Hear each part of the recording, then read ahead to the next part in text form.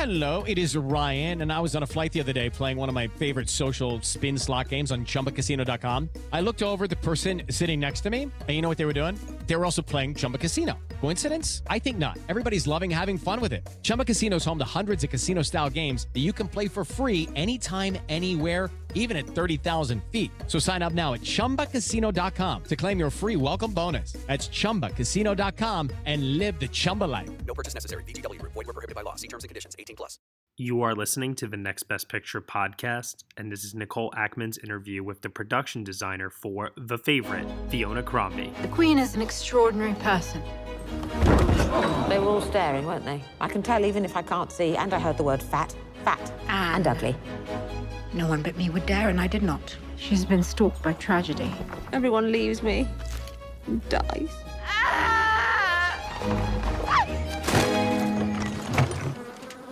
I apologize for my appearance. I hoped I might be employed here by you. As something. A monster for the children to play with, perhaps.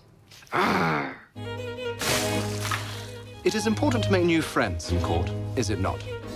You're so beautiful. Stop it, you mock me. If I were a man, I would ravish you. You have become close to Abigail. She is a viper. You're jealous. You must send Abigail away. I do not want to. Let's shoot something.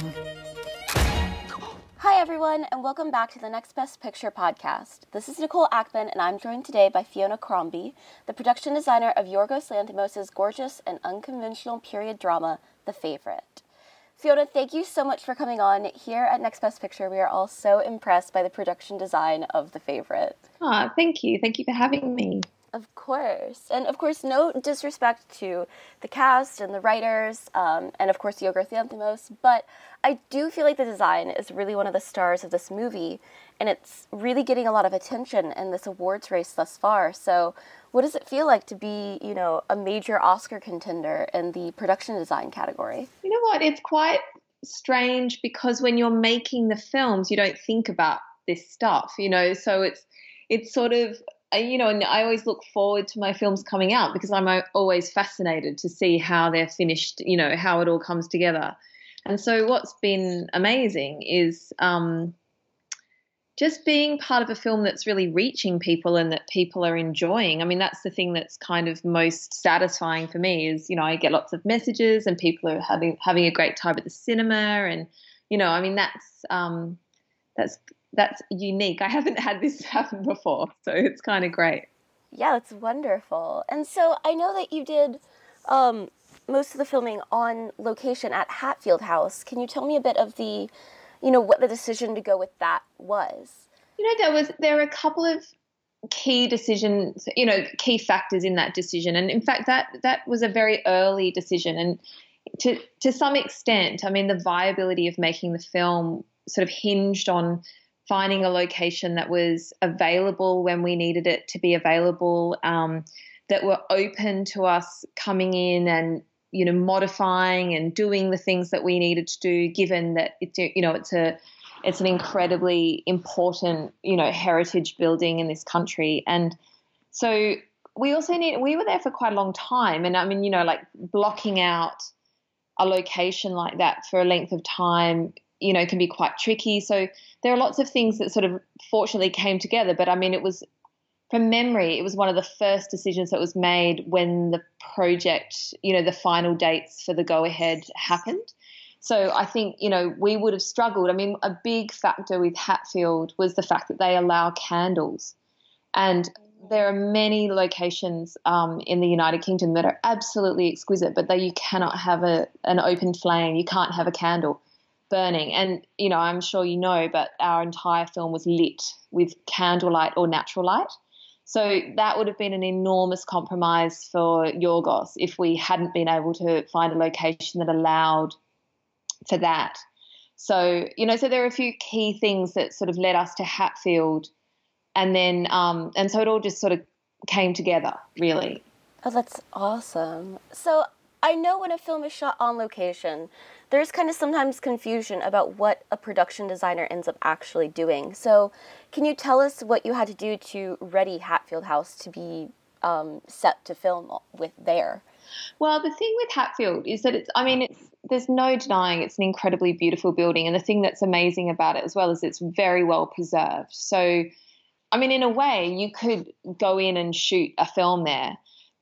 But Hatfield, as it is today, doesn't fit our story. So what we had to do was, the first thing we did was basically empty it. So we had to, which was a really complicated task, because they just have unbelievable, endlessly priceless things there. So there was a lot of negotiation about, art handlers, and, the house were incredibly supportive. So the first thing we did was pull, everything that we could out. And there were, there's like in the Great Hall, there's a table that is, it's like 400 years old or something.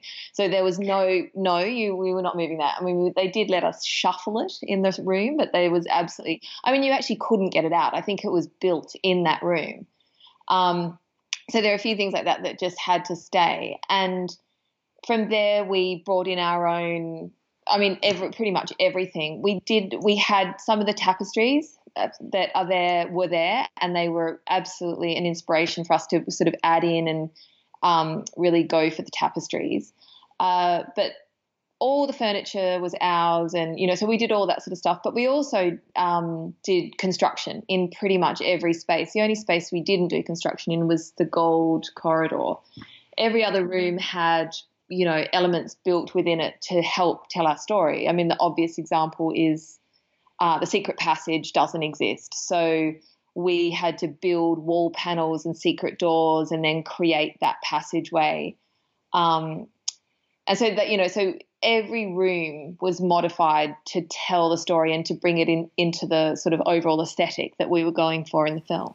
Right, and I guess also Hatfield House has been used in so many different movies and TV series, even recent things like Paddington and The Crown, so you have to kind of make sure that it's distinctive from its use in all of those. Well, the thing is, we sort of didn't really think about that stuff. What of course happened was the minute that we started working there was then we became obsessed with seeing it everywhere, like that, and so like the Yorgos would come to work and be like, oh, I saw it in something or other. And, but like, to be really fair, that's what, I sometimes watch films and I see beds that I've hired, for films, so there's like this, we recycle things, and that's because there's a certain amount of, objects, and there's a certain amount of locations that can work. And also, to be all, blunt about it, we're a low budget film. And it's been interesting because I've been asked by people, oh, did you build the Queen's bedroom? And it's like, no. I had £1.3 million to do the entire film.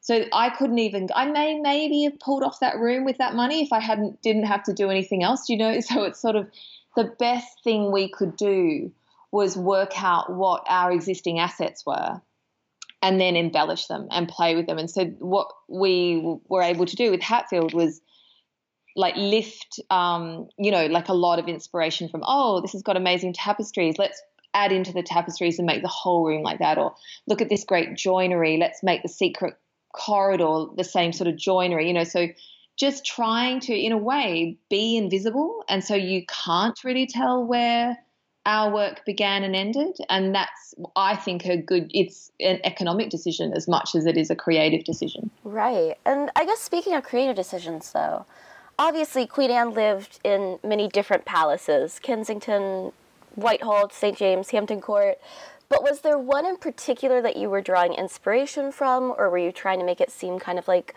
a combination of different palaces? Well, really, from an exterior point of view, we were looking at St. James, and Hatfield House in reality is much smaller than the exterior appears. There's a lot of set extension with the exteriors, and so just in terms, so what we did was we sort of amalgamated some of Hampton Court's architecture, and we added it obviously into Hatfield, but then looked at St. James, and we looked at.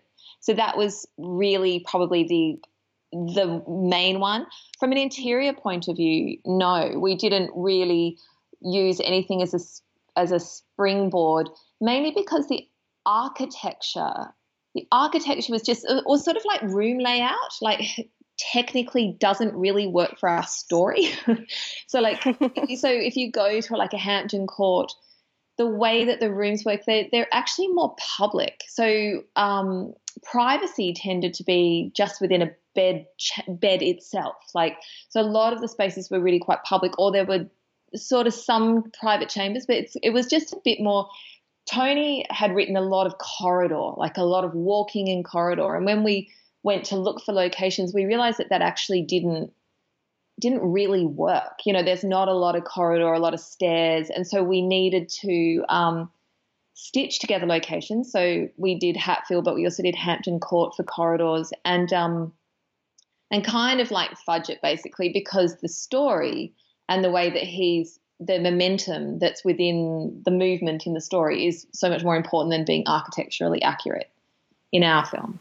Of course. And I do also have to ask about those kitchens, which are just enormous. Was that another place that you filmed? That was Hampton Court, and they are unbelievable, those kitchens. I thought I recognized them because I've been to Hampton Court, and I was like, that looks real. Yeah. And so we were able to, they were very supportive. There were very strict rules about what we could do there. So again, we did construction. We built the sink area, we built storage areas, and we added in all our dressings. And they were very strict about we couldn't touch the walls. There's nothing could go on the floor. That was very, very controlled. And the strangest thing about that working there was it was open to the public. So they would rope us off. And not when we were shooting. I mean, when we were shooting, it was open to the public as well. But when we were dressing, I think we're probably all in quite a lot of tourist photos because people were just snapping away as we were dressing. But yeah, I don't think they ever close. I mean, they may be closed, 2 days a year or something. Wow. And another thing I wanted to ask about is the costumes also feel very kind of in sync with the sets and the exteriors even. So did you coordinate at all with the costume designer, Sandy Powell? Yeah, well, we met up, very early on and had, we just sat. I mean, we sort of met several times as it progressed, and Sandy was, working her way through things, and we were sort of working. We were geographically separated across the other side of London because she was in a studio and I was in a different studio, and so that was kind of tricky. So there was no bumping into each other in corridors, but we had a number of meetings, and we would just offer up, this is what I'm thinking. The key thing for me with Sandy was just knowing that she was going to have a very controlled palette. And then that led me to make the decision with my set decorator that we also needed to have a very controlled palette. Otherwise, we ran the risk of feeling like we're in quite separate films. So we went down the path of only having, gold textiles and being, having the dark wood furniture and the gold textiles, and in the same way that Sandy had the black and white, with a little bit of blue and red, and then she had the denim. So, her stuff was very, very controlled, and we did the same, so that it all felt like it, it had a language that was overarching. And I also just want to know, do you have a favorite, room that was done for the film, or a favorite piece even? Oh, look, I'm kind of fond of a number of things. I mean, I absolutely was crazy about Anne's bed, and I just wish I had a little lie down in it, but I didn't. We were always too busy, and we had that handmade, and it was hand carved and hand painted, and it was just really lovingly made, and it was very beautifully done with lots of lovely textiles. And then, so I'm fond of that as a piece. I really loved Abigail's bedroom, which we built in an empty room under the stairs at Hatfield House. And I just was so fond of it because I loved the play on scale. I loved the idea that you come from these vast spaces upstairs and you literally walk down the stairs and you come into this little room, which is a little bit like a doll's room. It was all kind of, we scaled it down so that, it felt like a little tiny kind of private box or something. And so I'm fond of that room.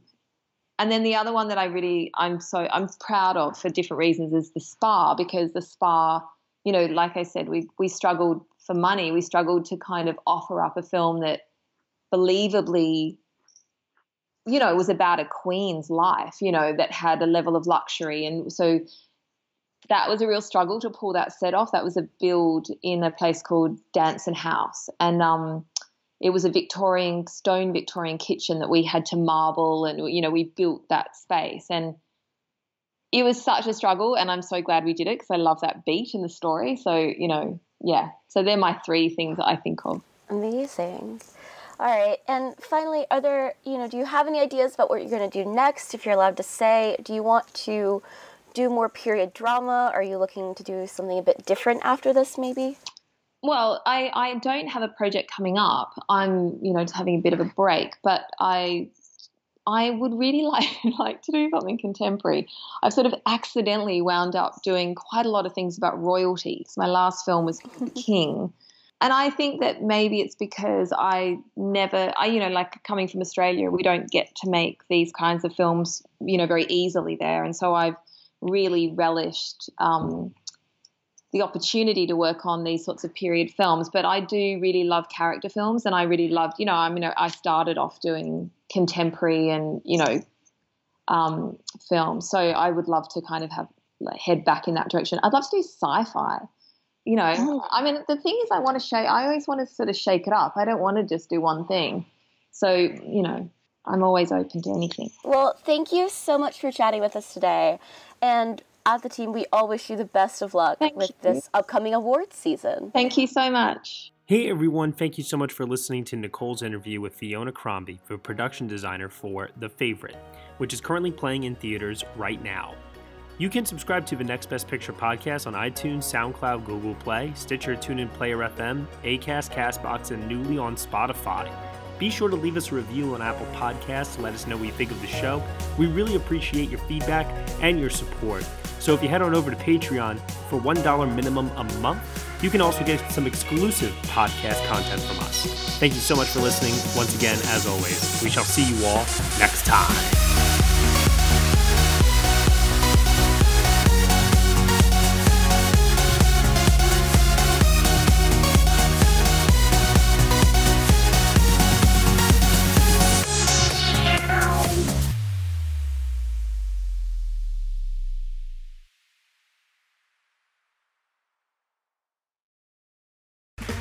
Okay, round 2. Name something that's not boring. A laundry? Ooh, a book club. Computer solitaire, huh? Ah, sorry, we were looking for Chumba Casino. That's right, ChumbaCasino.com has over 100 casino-style games. Join today and play for free for your chance to redeem some serious prizes.